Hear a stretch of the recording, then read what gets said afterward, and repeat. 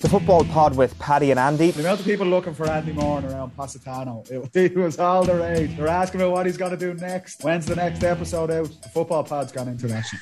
Download the OTB Sports app and subscribe to the GAA podcast feed now. Oh, the shame that will get. You've let all the fans down. Can we not lock it? It's a fact. I am not playing mind games. I am talking about facts. I always said if I was Aladicio, they'd probably say I was more of a tactical genius. They answer questions on anything, religious, politics, health, sexual problems.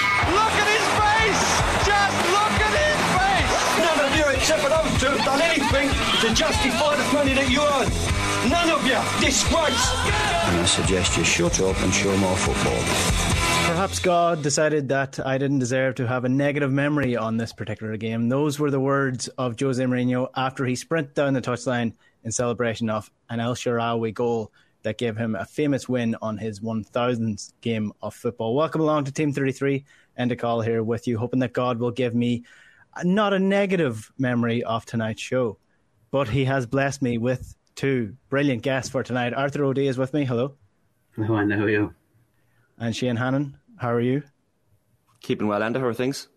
Have you been on Team 33 before?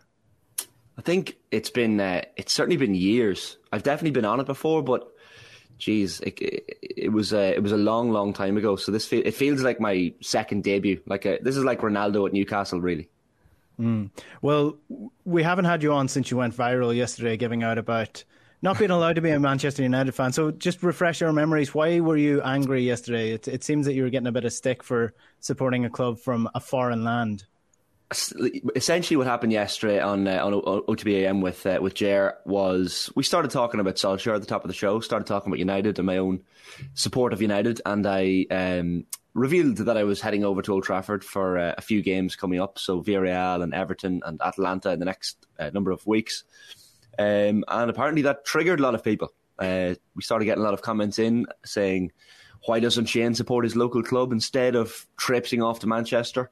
That was the general theme. And my response essentially was that, well, my own local club anyway, Monaghan United, is defunct, no longer exists, but no League of Ireland team as such anymore. I play for my own local team at the moment, Monaghan Town. When Monaghan United were in existence, I attended all of their matches. I was a big supporter. All of the home games, many of the away games. So I can't be accused of being anti-League of Ireland, but I'm not exactly going to just turn around and start attending Drogheda United or Dundalk matches because they're the next team over. You have a loyalty to a team. So when that disappeared, I have no Irish team to support, so I continued my support of United. But I was getting a lot of hate, and my point I was making yesterday was that you can support both. Why can't people enjoy things? There seems to be this tendency for people to hate and tell us that you cannot support a League of Ireland team and also support an English team. You can't be a Liverpool or United or QPR supporter if you're also a League of Ireland supporter. So I was just kind of railing against that idea that you can't support both. You can't enjoy multiple things and multiple sports as well. You should be able to enjoy, if you're a GAA fan, you should still be able to enjoy soccer and golf or whatever it is. So I just got triggered a little bit yesterday, and it has to be said. And of course, the hate mail that you get in, it doesn't make you have a eureka moment like, oh my God, why didn't I think of that? Why did I not think of supporting my League of Ireland club? I'm going to do that and stop supporting United now. Exactly. It's like, great idea. Thank you. Like, do you want me to just pick a team? Like, I can't pick a team. I had a link to Monaghan United because I'm from Monaghan Town. So, I could pick up Finn Harp's Enda and start travelling up to Donegal and go to their games, but I don't have that affinity to the club. So that's the issue. And people I think it's an Irish thing as well. People like to give out. And when it comes to football, people are very territorial and they like to give their opinions and their 2 cents, which is fine. I mean, here we are, for example, but the hate amongst, I don't like the far side on either end, the League of Ireland fan who is ultra and says you can't support an English team, and then the Irish Premier League fan who says the League of Ireland is crap. Like, both of those are brutal. So you need a nice somewhere in the middle, I think, which is what I was trying to get across yesterday. Yeah, and oddly enough, the two of them feed off each other as well, because the League of Ireland fan gets angry at the fact that the Premier League fan says this and therefore, has this sort of back against the wall attitude already. There is a lot to talk about on tonight's show, though. Loads going on in the world of football. We're going to be talking about the Messi situation at PSG. There's a lot going on there with Mauricio Pochettino, tying that in with Ole Gunnar Solskjaer and Ronaldo. How do you actually control these superstar of superstars in the dying ages of their careers? How do you actually, deal with them on the pitch and off the pitch and their stardom and the power that they wield at the club? As I mentioned, Mourinho, 1,000 games in, will be looking at his legacy in the game, how he is perceived, I guess, now that he is not at the tail end of his career, but getting towards that stage where he's now in the Serie A with Roma, not holding the same power within the game as he was previously. Julian Nagelsmann is in the news for interesting reasons. We'll get to that later on. And we'll finish off with some Marcus Alonso comments about taking the knee. Well, let's start off with the Messi stuff. So if you missed this story, I'm not sure if you would have missed the story in the world of the social media, but Messi was substituted against Lyon at the weekend, 75 minutes in. Hakimi comes off the bench. Messi didn't shake hands with Mauricio Pochettino. Gives him the most French look of all time. It seems he was working on his French gestures more than he's been working on his football at PSG. PSG go on to win the game 2-1. And it's since been revealed that Messi actually had a knock. But there has been heavy criticism of Mauricio Pochettino for taking Lionel Messi off the pitch. How dare you take the greatest player of all time off the pitch when your team are not winning? Arthur, this takes a lot of cojones from Mauricio Pochettino to do this when his team isn't playing particularly well, when he's got potentially the greatest player of all time on the pitch. But I mean, you have to do it at some stage. Somebody has to be the man who takes Lionel Messi off the pitch. Yeah, and I suppose if it's within, I think if it's within some sort of, he has a plan and it works and it's effective and all that makes sense and it's within the greater scheme of things, then I don't think there'll be any issue really. Do you know what I mean? Like if they keep on, particularly I suppose in Europe, picking up the results that they want, then it's not going to probably be as big an issue. But to be honest with you, and maybe I was a bit asleep on this, but looking through that kind of Pochettino's comments afterwards, he referenced a 35-man squad. A 35-man squad. Like, what? How is that? I don't think Messi's going to be the issue. No. How would he possibly keep on top of that? That's a fair point. So what Mauricio Pochettino said was, I think we all know that we have great players in this 35-man squad. Only 11 can play. We can't play them anymore. The decisions in the game are made for the good of the team and each player. So if you actually break down that 35-man squad, you're probably looking more or less at 17 players. I mean, 35-man. He's not playing GAA here. It's not he's not calling Achraf Hakimi a finisher as opposed to a substitute. He was a substitute on the day, but I guess you're dealing with Donnarumma, Sergio Ramos, Di Maria, Icardi, Neymar, Mbappe, Messi. Even by the Real Madrid Galactico era standards, this is an insanely stacked team when it comes to superstar and those egos that he has to deal with here. So of all the players in there, you think that Messi is the less on the lesser side of egotistical when you compare him to someone like Neymar or Mauro Icardi, but he holds much more power because of who he is, Arthur. Yeah, I suppose he does. And I suppose the reason he probably hasn't, again, I suppose financially would explain a lot of why he might be there, but I still think he's probably, a la Ronaldo, has gone to play and want to play with some sense of purpose. But he's gone there to achieve something. I mean, he could, I'm sure, and I don't know the ins and outs of it, but I'm sure there were other paydays available where it might be easier earned. But I'm pretty, you can only imagine, just given how seismic his whole career has been, that there would be an emphasis for him personally that he'd want to be centrally involved in anything he's doing. It's very hard to see him going that content to kind of wind down, even if that is probably what he is doing. It just doesn't really seem like a logical move for him.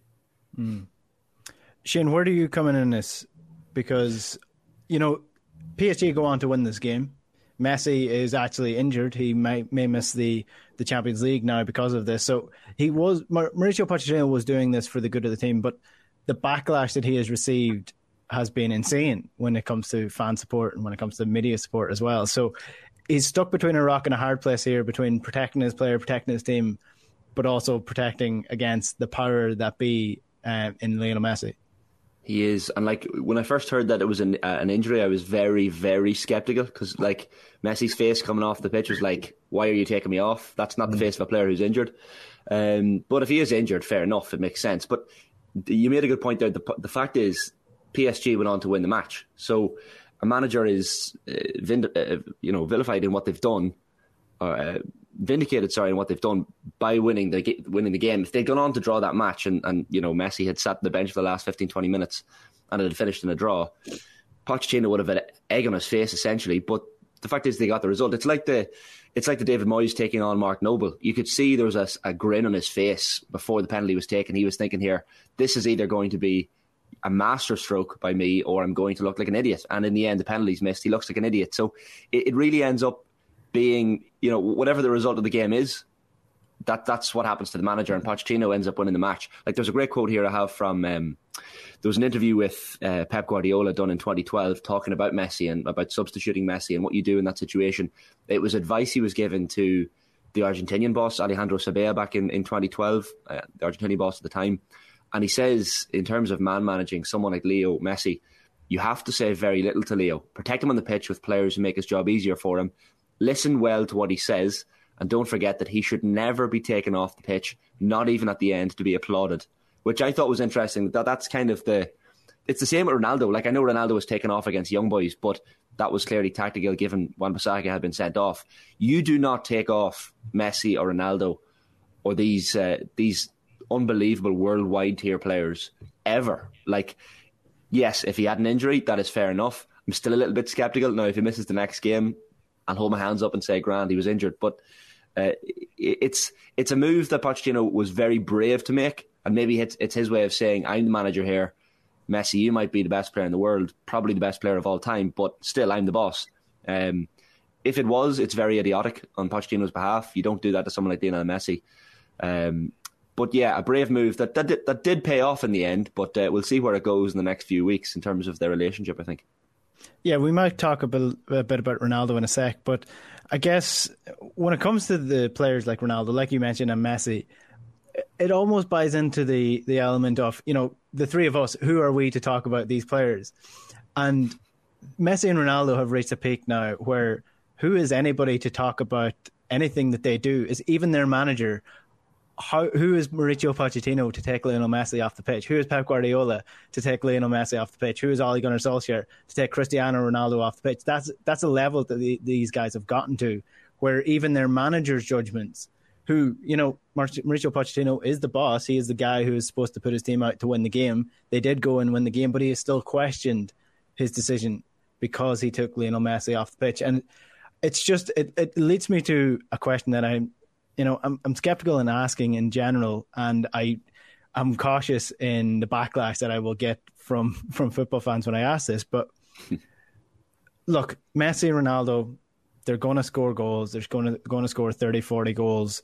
They've done that throughout their careers. They have proven beyond doubt that they are the two most deadly footballers on the planet in the last 20, 30 years.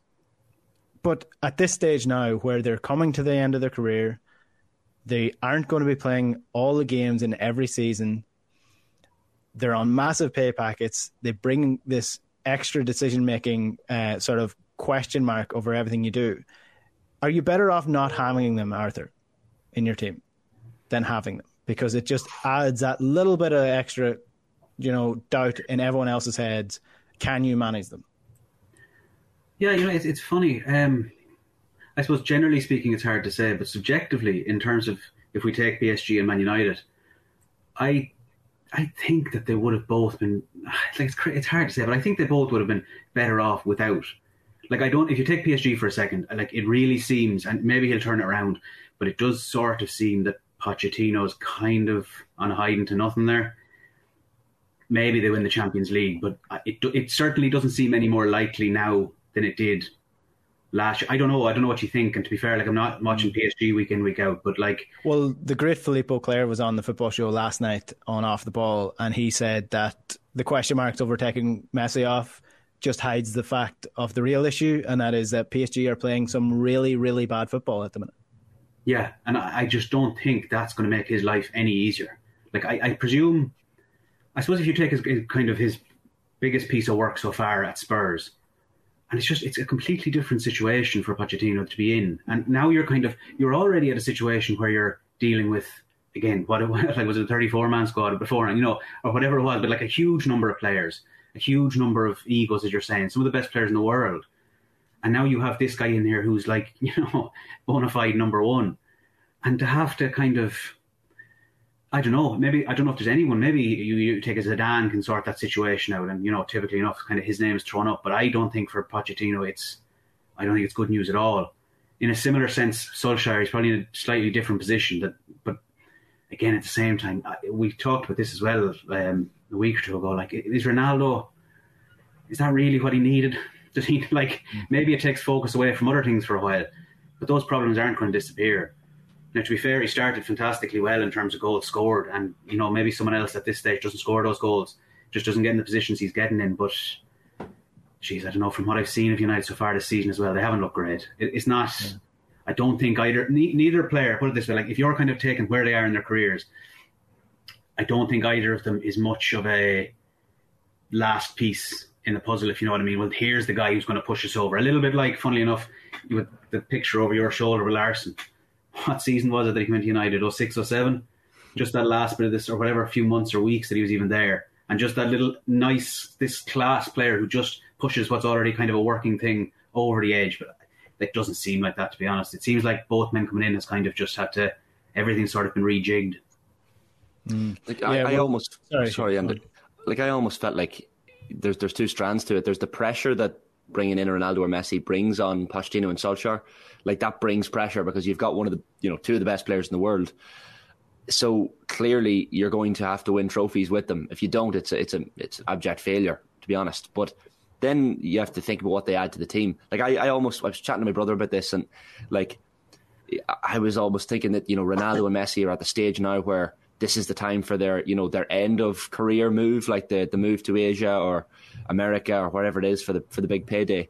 But Ronaldo and Messi are so good that I almost think this is the move just before that. Like, I actually think, even though Ronaldo's 36 years of age, the shape he's in and he looks after himself so well, and similarly for Messi, I think this is still an in-career move. Like, this is like Ronaldo could actually win if United win a Premier League or Champions League this season or next with Ronaldo, signing him makes complete sense then. Similarly, if PSG win the Champions League with Messi, makes complete sense. They will end up doing their big payday move, but I feel like this is actually an in-career move that could really, really reap benefits for United and PSG. Now, it probably is going to dictate a lot as well, the Ronaldo-Messi debate, who is the greatest, and look, a bit of that kind of wrecks my head as well, because can we not just enjoy things? Can we not just enjoy these two at their peak? But the argument will come after this 2-3 year period. Ronaldo at United,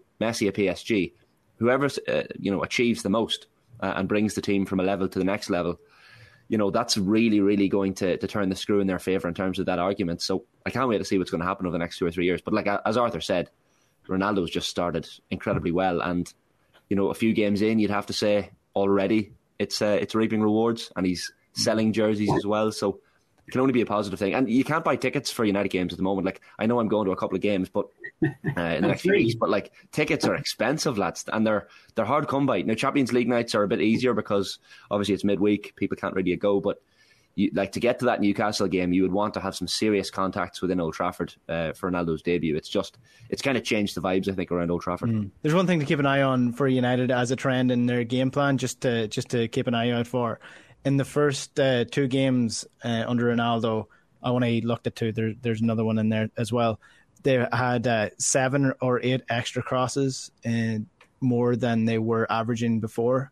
So they've definitely shaped their game plan around getting balls into the box for Cristiano Ronaldo. That's one trend to keep an eye on. I just want United to go back to 4-4-2 and just be done with it, and have Cristiano Ronaldo, Edison, Cavani up front. But Arthur, sorry, you go on there. You wanted to come in there? No, it's only a small thing. Like, I'm wondering if to throw it to Shane there, like, as the avowed Man United fan here, are you not concerned long term?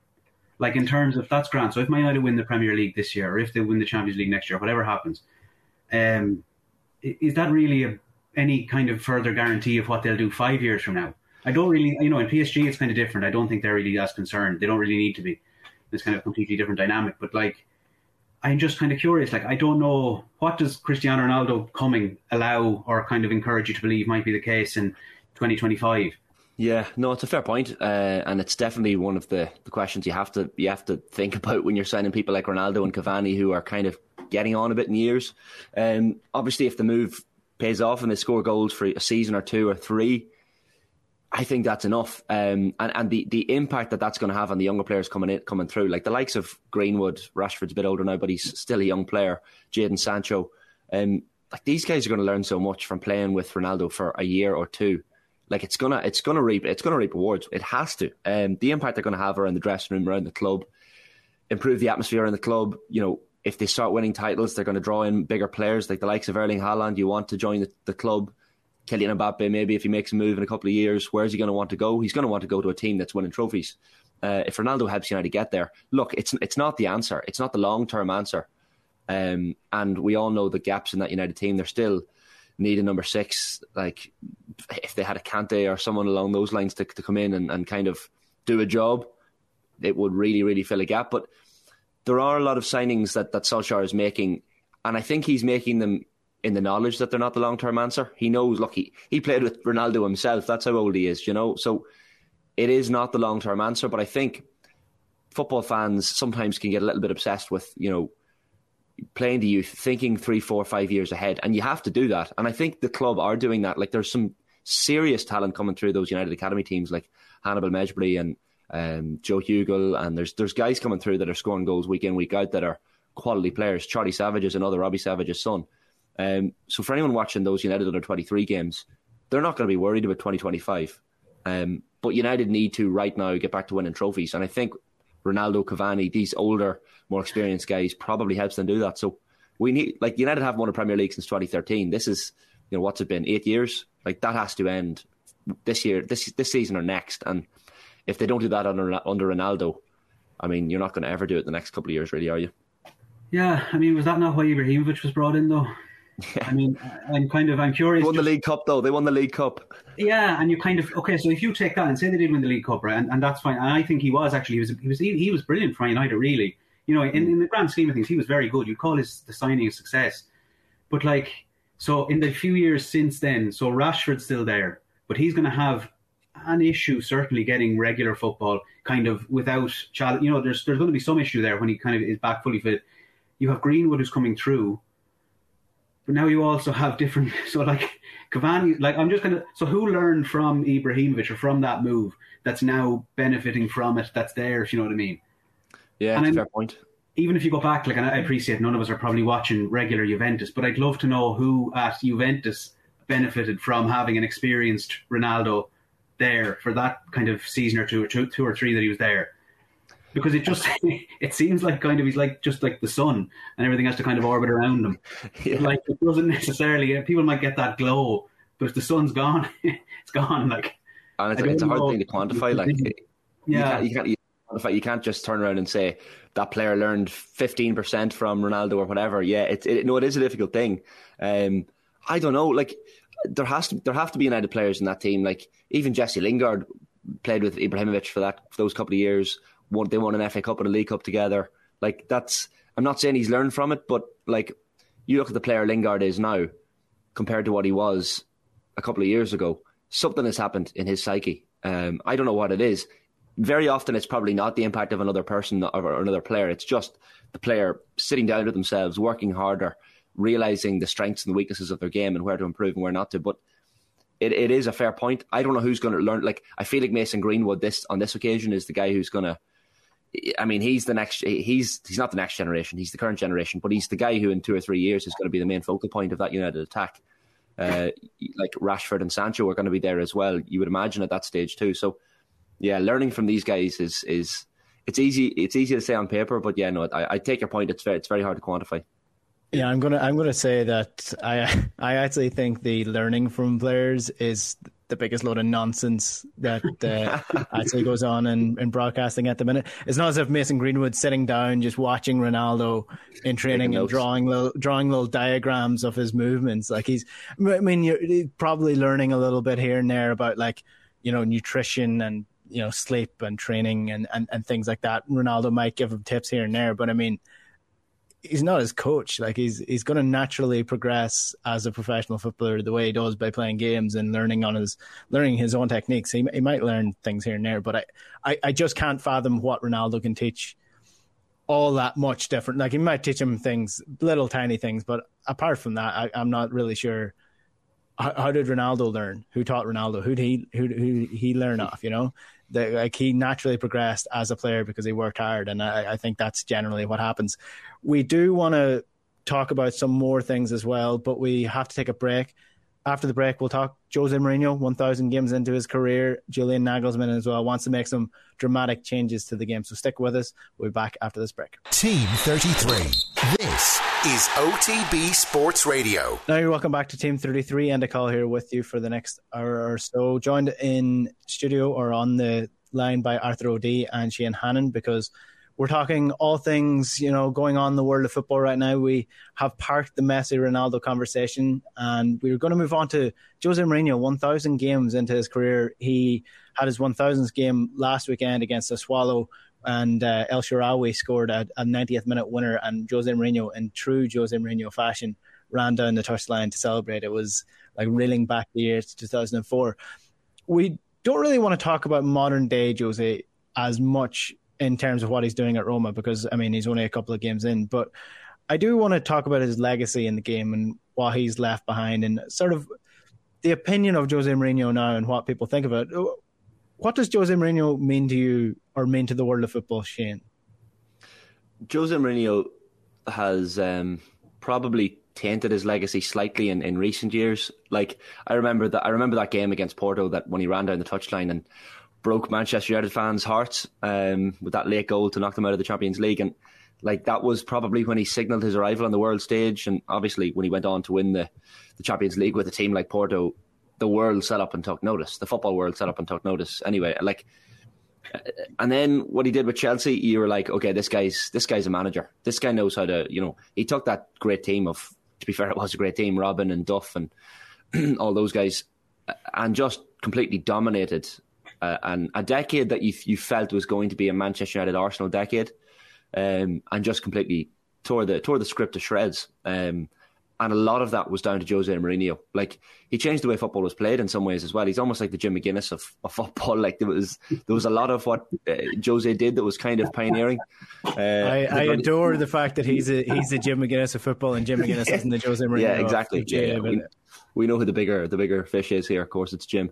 But like, I remember thinking when, after United got rid of, it was Van Gaal, wasn't it, before Mourinho? Like, Mourinho was the obvious choice. And I remember being at a United game in Old Trafford against Jose's Inter Milan in the Champions League when Jose was Inter boss. And the rapport and the back and forth between the United fans and Jose for the entire game was a sight to behold. Like, every time Jose got out of his seat, the United fans were just chanting, "Sit down, Mourinho." And he responded. He was waving at the United fans. There was a little bit of quote-unquote banter back and forth. And, like, I remember thinking at that point, okay, he's the Inter boss here, but I kind of like this guy. I like his attitude. I like his cockiness. I like what he brings to the game. And clearly he goes on to win a Champions League with that Inter side as well. Like, he wins a Champions League with Porto and Inter Milan. Like, this is an Inter Milan team that beat a Barcelona team that was at the peak of its powers, in my view. Like, this was an incredible Barcelona team and unbeatable in many ways, but Jose changed the game. And then when he comes to United, you're thinking, this is going to be great. Sadly, it did not quite go to plan. And man management, I don't know if that became a weakness for him later on in his career, but we all know the Luke Shaw stuff and what he did to his, I guess, mental health and didn't exactly, make Luke Shaw the player he could become, because we all know now what Luke Shaw, what a player he is.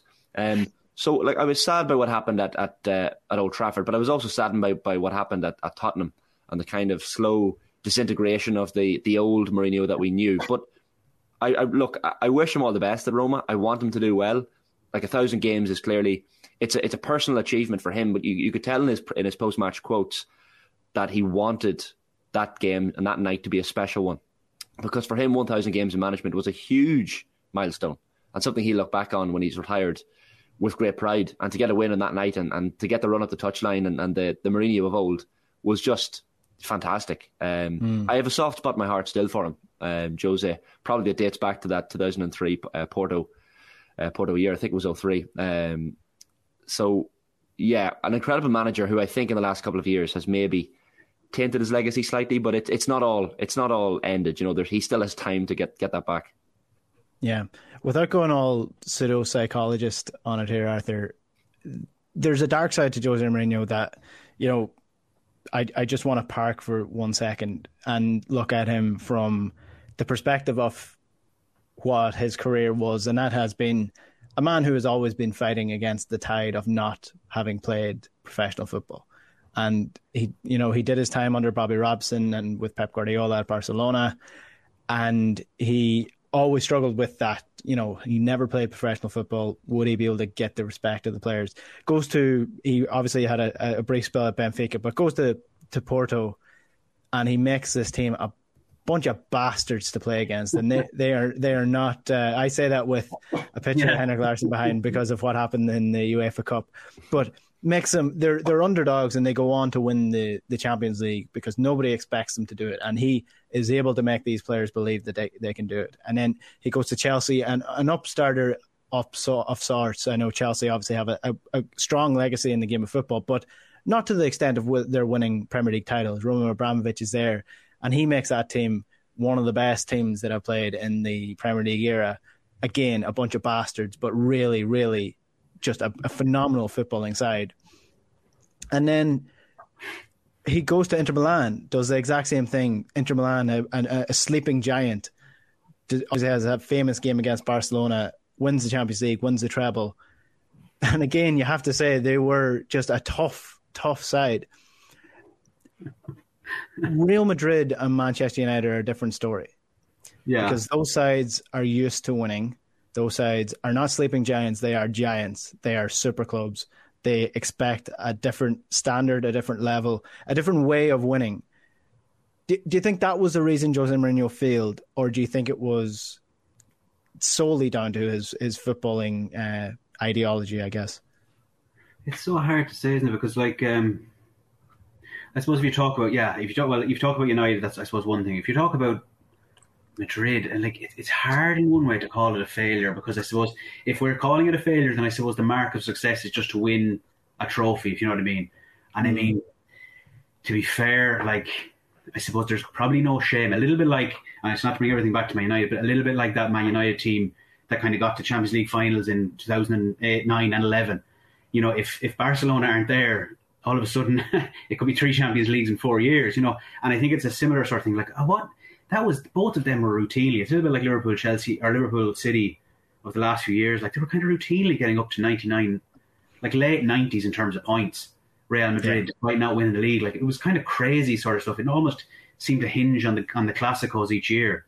So I don't know if, I certainly seems like a lot of what happened when he was, and to be fair, to kind of completely go back on myself then, it's kind of hard as well as what you were saying, when Real Madrid are already sort of your established giant there, that it's like, well, how much maybe he was inhibiting them. And that's why, you know, so it's kind of, I don't, like, a lot of what he did there, you know, like especially stuff with the Tita Villanova stuff, and an awful lot of his behaviour and stuff was just, it wasn't, again, not to go pseudo-psychological, but it wasn't rational stuff. It wasn't productive stuff at all. Like, it was just crazy. It just seemed like almost mutual destruction. So, like, I'll come in and to be, I not that long ago read Sid Lowe's incredible book about the Real Madrid Clásico and Barcelona Clásico. Yeah, it's brilliant. Incredible. And even he, like, just off the top of my head, the memory of when Real Madrid were looking for a manager is almost, we need to stop Barcelona. Right, who do we get for this? Who's the messiest man we can bring in to make it, to just deconstruct everything they're doing? This is the fella. And I don't know, it's hard to know it's because I always find it very, a little bit what you're saying earlier as well about who are we to talk about things. I find it hard, even though a lot of the evidence would suggest so, to kind of go like, oh, well, Jose Mourinho, he no longer knows what football's about. It's just like, that seems a bit much. But who knows? But in terms of, he seemed to break at Real Madrid. I think at Man United, I don't think that was, as Shane was saying, and I remember at the time, like, there was excitement, and it was like, well, this is the obvious man for this job. Yeah. But it never really got off the ground in a proper way. Like, even him talking about the second place, probably in hindsight was good, but I don't think he was recapturing that old magic. Yeah, he actually won Real Madrid's first league title in a couple of years in the La Liga. It was like, if on just the sheer basis of what he was there, brought in to do, he was successful, really. But I do think he came back a completely different man after the Real Madrid experience. I guess that has a lot to do with the Spanish media, because, I mean, they are ruthless. They are way more ruthless with football than in England, which is really saying something. Just before we move on, with Mourinho, do you think he's going to do it again, or is like maybe an international football the thing that he might succeed in at this point? Like, Padraig Harrington was speaking on Golf Weekly about the Ryder Cup and what it would mean to win it, and he was kind of like, well, you know, I've won majors. Would an extra major really make a difference in my career, to my legacy, or even tournaments? Like, are people going to count those tournaments anyway when they think about my standing with the game? Does Jose Mourinho even need to do anything else for people to, even with hindsight, look back and say, you know what, this guy, he actually, for that 10-year period, he was an incredible manager? I think, like you mentioned Padraig Harrington there. We all know Padraig Harrington is a golf brain. Like, his golfing brain is even compared to his peers extraordinary. He thinks about the game in a different way. You even can tell in interviews he's someone who thinks about it differently. And I think anytime I saw Mourinho on, you know, post-match analysis or in his roles in punditry, I thought this guy does think about the game differently. He does have an unbelievable football brain, and that's a brain that a lot of clubs and even international teams, for sure, could benefit from. I think, like you mentioned, that whole idea that maybe a super club is not above him, but a little bit more difficult to task, coming in somewhere like Real or Man United. Roma is a perfect fit. Like, Roma are a huge club, but in Italian terms, Inter and AC and Juventus are much bigger teams. It's a perfect fit for Jose Mourinho. Like, if he can, I don't know what the barometer of success is there. It's quite tough to win a Serie A title when you're up against those sides, but still, that's what he'll be hoping for in the next few years. And Roma have a decent squad. I think he can go on to do good things with Roma and be there for 3 or 4 years. Now, saying that about Jose is risky, because we all know it's flaky and anything can happen, and he could be managing Tanzania in a few years, hence why I'm wearing the Tanzania jersey, of course, to bring in the reference. Like, we talked about learning from other managers, or from other players, like, and the ridiculousness of the idea that footballers can learn from, you know, more experienced players. But I mean, Jose under Pep, Jose under Bobby Robson, there's probably something there, and maybe you pick up more working under a great manager than a footballer picks up, you know, playing alongside a great footballer. But Jose has done extraordinary things, and that has to go back. That has to go back to his time under Pep and his time under Bobby Robson and his time working with managers like that. And yeah, like, he came back from Real a different guy. I remember in the 2015-16 season, the whole argument with the Chelsea physio, Dr. Eva Carneiro, when she went, I think it was Eden Hazard maybe went down injured late in the game, and they were drawn 2-2. It was Homer away against Swansea, I think, and he went and kind of just went lit at her, as many people will remember. And that was rough to watch, because the reaction to that was just he wasn't covered in glory in the newspapers, and rightly so, but that wouldn't have happened to the Jose Mourinho at Chelsea in the mid-noughties. I think that something happened along his career, maybe the frustration of what happened at Real Madrid that kind of led to all of that. But it was kind of sad to watch that little intervening period in Jose's career. We might look back on it as just a blip, and look, I really hope we do. I hope his period at Roma is going to be successful, and like, regardless, he's going to go on to a great career in punditry and analysis if he leaves coaching. So a flawed figure, but someone I think we all have maybe a soft spot for. Yeah, I think when Pep Guardiola got the Barcelona job ahead of him, that really set a fire underneath him, that he wanted to prove everyone wrong in terms of what he was going to go on and do in his career. Radio viewers won't be able to hear or won't be able to see your jersey, but why does the Tanzania jersey look like your average club GAA jersey? I think so. The story behind this, when I and how do you know someone has climbed Kilimanjaro? They'll keep telling you they've climbed Kilimanjaro. So once again, bringing that story in here. So was in Moshi, a city in Tanzania, a couple of years ago. We were just after climbing the mountain and got back having a few beers, and there were a few guys on the street selling Tanzania jerseys. So you can safely say the €8 or €10 I paid for this jersey means this is absolutely not the authentic original Tanzanian national football jersey. It's a nice top though. You've got the Tanzanian flag up there for the YouTube viewers. Lovely top, but that's the story behind it. So I have a soft spot for the Tanzanian national team, Enda. Good stuff. I would imagine they're tough enough to follow. Look, there was loads that we wanted to get to, but we don't have time really to touch on all of it. So we'll get to this Julian Nagelsmann stuff because I just thought it was quite a funny story, and I know Arthur, you found it similarly funny. So basically, Julian Nagelsmann, the Bayern Munich manager, known for his weird techniques on the training ground, and young up and coming manager, still only in his mid-30s and managing Bayern Munich, the top club in Germany. But he sat down with Andy Reid, the NFL coach, and he was talking to him about things, about referees, about VAR, about how technology could be implemented in football the same way that it's implemented in NFL. And he came out thinking that football needs a revolution, a technological revolution. He said that football needs to stop hiding behind its tradition and revolutionize itself. He believes that it should look at American football and how it has moved into the 21st century. American football is more technologically advanced than football, he added. The quarterback has an earpiece to listen to the coach. We absolutely need something like that. And he said, as a football coach, you could achieve a great deal with something like that. We only have time to talk about tactics with the players at halftime. He also is in favour of timeouts in the football world as well. So, I mean, without talking about the technical issues that would arise with a player being completely mic'd up in the world of football and having an earpiece in when he's trying to play football, this is just fanciful stuff, really. Here, Arthur. Yeah, it's just kind of, it's like, well, it wouldn't be football anymore, as you're saying. Like, just from a purely practical point of view, it doesn't make any sense. But it's awful, to be honest with you. And again, I don't know the kind of tone in which it was said or anything, so I don't want to misrepresent them, but it's just awful. It's just like, it just seems like such awful micromanaging. And again, it's always funny when we're talking about Mourinho and no professional career. And obviously Nagelsmann's career was cut short, very early on by injury. And it's just kind of, so when he's saying we need to change the traditions of football. Football needs to stop hiding behind things. Like, that is the game. It's like the players make those decisions. And that's it just strikes me as someone who is far more coached than he was ever a footballer at the elite level he's at. I'm not denigrating his thing, but at the elite level he's at, far more in one camp than he was ever in the other. And this just seems like, how can I control this even more? Like, it is ultimately becoming more and more then like Football Manager.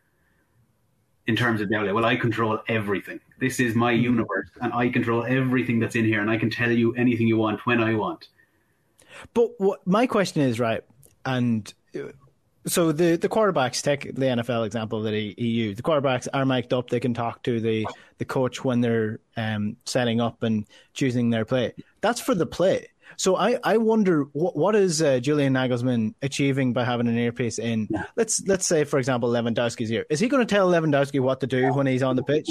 What is he capable of telling him to do on the pitch that Lewandowski already can't do, or already isn't doing, or what message can he get across that he can't get across by just yelling at him because he's right beside him?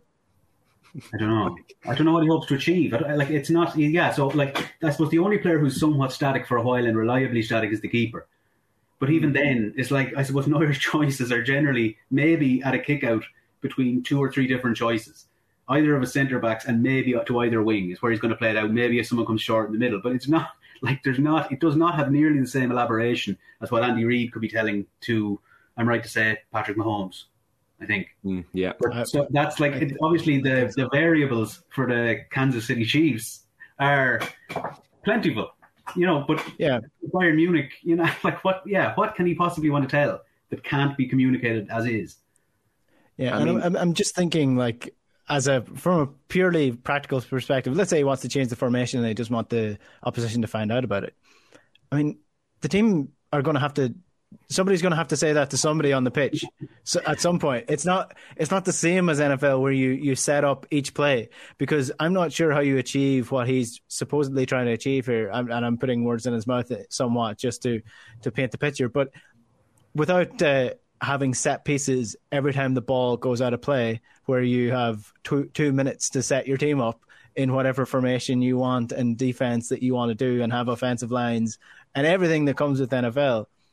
I'm not sure how he can achieve anything by having an earpiece in any player's ear. He's like, to be honest, lads, Nagelsmann is like, great respect from him as a coach, but he's talking muck here. Like the need, like he's talking about the need to revolutionise football, and if revolutionising football involves stop-start, resetting, talking to players constantly, I don't want a bit of it. I genuinely go and double down on my interest in snooker. Like I literally would watch anything famously else. Quick moving sport. Yeah. Quick moving, of course, as we all know. But like, I'm just reading some of his quotes here. Like, we only have half time to talk about tactics with the players. I mean, boo-hoo. Like, and shout on your tactics during the match, as you lads said. Some of the things he's saying, and talking about there being far too much noise in stadiums to communicate properly with players, that's outrageous. First of all, noise is what makes sport a brilliant thing. We all want fans in stadiums making as much noise as possible. There is still plenty of ability to talk to your players, call them over, whisper to them, pass a note onto the pitch, as we see managers doing. You can communicate with players without needing to speak to them for the entire duration of the 90 minutes in their ears. Like, he's talking about American football being more technologically advanced than soccer. Of course it is. It's a completely different sport. The quarterback needs to hear the plays. Like, it's a far more stop-start sport. That's why we have so many commercials in American football. Like, I don't know what he's talking about here, Nagelsmann. Maybe, as Arthur said, his quotes are being taken up the wrong way, but I don't think they are, to be honest. Like, he's talking about taking soccer into the 21st century like American football already is. But, I mean, football is already there. We're starting to bring in things like VAR and goal line technology, which are great. Well, VAR has its moments. But, I mean, to be honest with you, look, Andy Reid is a great coach. He won a Super Bowl, I think, with the Chiefs last year, but he's spoken to the wrong Andy Reid, I think. Our own Andy Reid is doing great things with Nottingham Forest under 23s. Maybe Julian could have given him a buzz, I think, instead of Kansas Andy Reid, and he would have got more insight, because what Nagelsmann is saying here is a bit ridiculous, to be fair. Yeah, when you think about football fans, they're famously fickle as well. When a VAR decision takes more than 30 seconds to be decided, the fans are already on its back. Imagine there being timeouts in football every time the ball goes dead. I mean, it's just you are changing the game. This is football, and this is what you got into, Julian. So, you're going to have to put up with it at some stage. And it does speak to, and obviously, look, football has gotten to a level now of coaching and tactics that is far beyond the comprehension of a Joe Bloggs like me. But I always remember a quote from a manager, and I can't remember who it was, but it was a top-level manager who was quite quiet on the touchline and never really shouted at his players. And it was asked why, and he said, well, if I have to shout at them during the game, then I haven't done my work up until the game. I mean, if he needs to change things in the game, and I know you do have to change like formations and substitutions at times if it's not going in your favour, but if you have to make drastic changes that you need an earpiece to do, I mean, have you really done your job that great during the week to prepare your team in the best possible way? Yeah, and I completely agree with you. And it's very funny, because obviously the same thing is sort of happening, or you kind of see, and it's interesting because obviously there is a tendency towards this.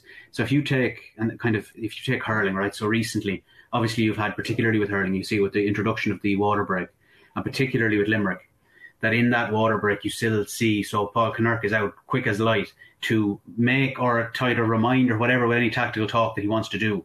And obviously I imagine Kinnerk and Nagelsmann, there's no necessarily parallels, but they're obviously both kind of extremely high up in terms of how they're held with their coaching regards. And so maybe there's just a tendency towards this. But to me, like, again, as you're saying, it just seems like terrible micromanaging.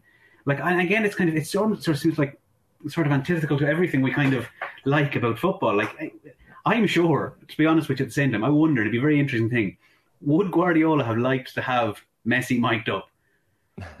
Would he have liked to be able to speak to him? Because he seems like someone who would, like, he's there. Like, I'm sure he'd find it extremely convenient. But, like, yeah. I don't see players reacting well to that. No, I don't think so either. And look, I know I'm comparing apples and oranges in a way, but I remember when I was playing football one year and there was a player straight through on goal. I mean, he was one-on-one with the keeper, nobody around him, no defenders around him, and the manager shouted onto the pitch, "Shoot." And we just turned to him like, well, what do you expect him to do? Like, what? He can make up his own mind here. I mean, is Julian Nagelsmann going to, when Lewandowski gets into the box one-on-one with the keeper, it's like, just stick it into the bottom corner there, lad. Just curl it in. Lewandowski's going to do that anyway. He's going to make these decisions. I just think it's a power trip. Unnecessary. It is a power trip. They're all even like the way Arthur mentions the water breaks. I know, even myself playing at a club level in GAA. Water breaks aren't really something that the players like because you have to run over, run back. You're nearly more out of breath coming back from the water break than you were beforehand. It's not a break. You have to get back up to the pace of the game. Exactly. And some players in the team, their muscles might seize up a little quicker. Does Nagelman want that? It's a power trip. You see, of course, you see Kinnerk and the likes making use of their time in GAA for the water breaks. But that is something that the players are probably players are in the middle of the game. They're taking their sip of water. They're only half listening to what the coaches are telling them. Of course, if there's a very direct piece of information they have to point to some player in terms of marking someone, they'll take it on board. But at that point of the game is in its flow. There's only so much a manager can do. It's a power trip, and Nagelsmann, if he wants more of those breaks, I think that's an ego thing as well. He wants more power over his team during the game, which just doesn't really make sense, I think, from a footballing fan's perspective. No, it would inevitably lead down the NFL route. And apart from Red Zone, except for the broadcasting element of where the NFL is at, I don't think football needs to borrow much from NFL in terms of what's going on the pitch. But the broadcasting, the sooner the Premier League can sort out a Red Zone style thing for Premier League is just that's where the future's at. Well, you see, it's not Formula One. The great thing you mentioned, the NFL coverage there, the Formula One coverage on Sky is excellent, and a lot of that is because so much is going on so fast, and you hear the radio conversations. And look, drivers they might be traveling insane speeds, but they're still sitting in one place, and to get a bit of advice into their ears and to reply with their own little words of whatever it might be to the engineer back in the pit lane. That makes sense because they're sitting in one place. They're able to take on board information, overtake here, go to the pits, do this, do that. That's grand. But footballers are running around. They're out of breath. They're moving. They're not able to take information, process it, and then act on it, and reply to it either. It just doesn't make sense. As much as I'd love to hear Messi mic'd up chatting to the manager during the match, as great as that would be, it just doesn't make sense in football. No. He's turning that off. He's not having that on. No.